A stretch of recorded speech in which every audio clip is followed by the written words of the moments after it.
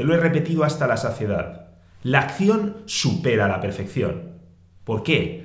Porque a menudo, en esa búsqueda ideal de perfección, nos refugiamos y lo convertimos en una excusa para no hacer absolutamente nada. Pero muchas personas han malinterpretado este mensaje y han entendido que cuando digo que la acción supera la perfección, estoy haciendo una apología de la mediocridad. Nada más lejos de la realidad. Yo estoy completamente a favor de perseguir siempre la excelencia con el último átomo de tu ser. Y cuando hablo así, mucha gente reacciona asustada. Pero Mario, no puedes vivir persiguiendo siempre la excelencia porque eso es estresante, ¿ibas a decir? Pues bien, esas personas no han entendido nada de nuestra filosofía ganadora, porque precisamente la excelencia es más divertida que la mediocridad. Por un lado, cuando persigues la excelencia, sobre todo si te has fijado metas altas, pues en tu vida pasan cosas. Tu existencia se vuelve más interesante, más estimulante, más divertida, más excitante, más emocionante, como lo quieras llamar. Y eso es obvio, porque tu entorno cambia, tus amistades cambian, tus relaciones cambian, tus bienes materiales cambian, todo cambia. Pero esto es algo que cualquier imbécil puede entender. Cualquier atrapado se identifica con ese concepto del éxito. ¿Cuál es el problema? Que ese concepto del éxito es limitado y limitante porque equipara el éxito a obtener. Alcanzar más éxito es obtener más. Pero para mí esa concepción del éxito es la misma que la de un escalador que se ha planteado llegar a la cima del Everest y cuando está allí dice, subidme en helicóptero. Por supuesto, esa persona tiene la experiencia, obtiene la sensación de estar en la cima del Everest.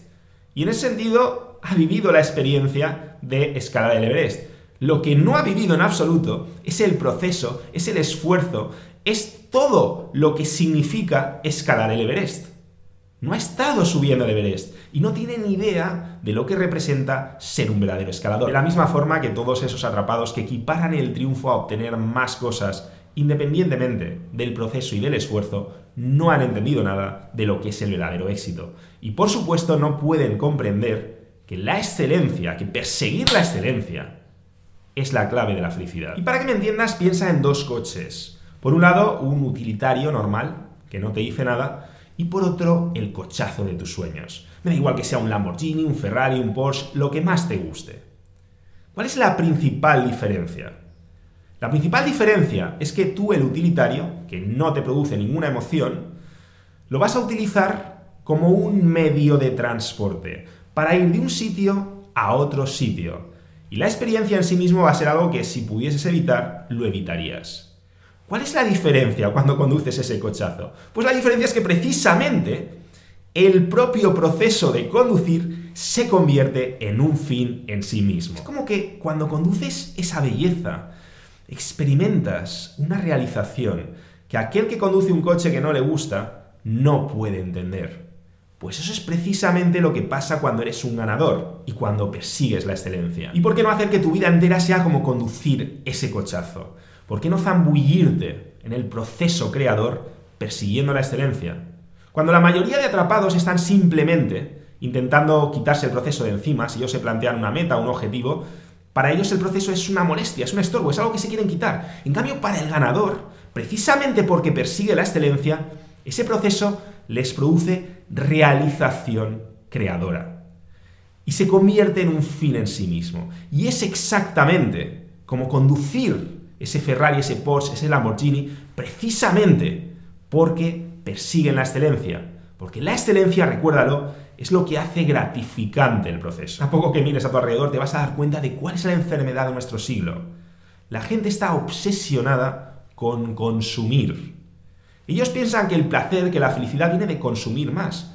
No se plantean en ningún momento que la felicidad puede estar relacionada con producir, que no solo es consumir, que también es producir y que en función de lo que produzcas vas a experimentar más realización creadora o menos. Moraleja, cuando persigas un objetivo no lo hagas de cualquier forma, hazlo de la mejor manera posible, persigue la excelencia.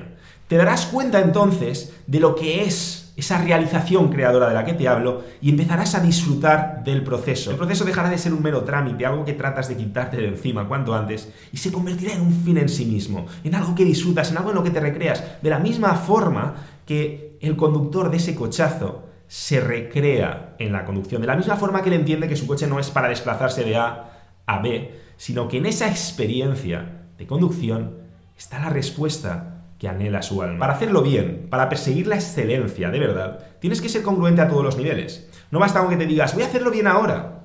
No, es que todas esas pequeñas decisiones que tomas, incluso cuando te gastas dinero, cuando inviertes energía, cuando inviertes tiempo, tiene que girar en torno a esa búsqueda de belleza, a esa realización creadora. Por ejemplo, no sé, imagínate que quieres ser futbolista, que deseas convertirte en el nuevo Leo Messi y, por supuesto, para hacerlo tienes que disfrutar del proceso y tienes que perseguir la excelencia en cada entrenamiento. Y un buen día te haces con una suma de dinero y te apetece mucho comprarte una videoconsola.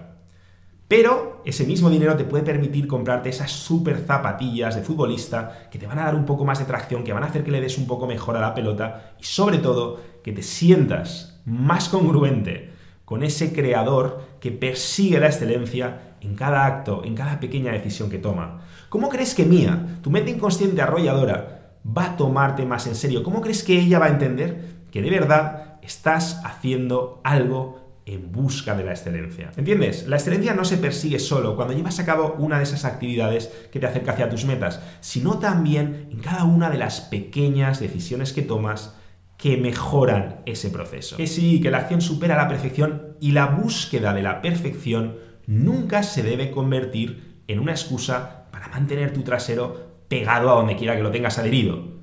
Pero tampoco puede ser una excusa para no perseguir dicha perfección, para no perseguir la excelencia. Porque ¿sabes qué? Al final, la búsqueda de la perfección es el motor de la acción. Y viceversa, si quieres encontrar el mejor repelente de esa realización creadora de la que te hablo, no hay nada mejor que la mediocridad. Si quieres seguir sintonizando con la frecuencia ganadora, suscríbete, si no lo has hecho ya, comparte este vídeo con todos esos atrapaditos a los que tanto amas y hazme llegar tus comentarios.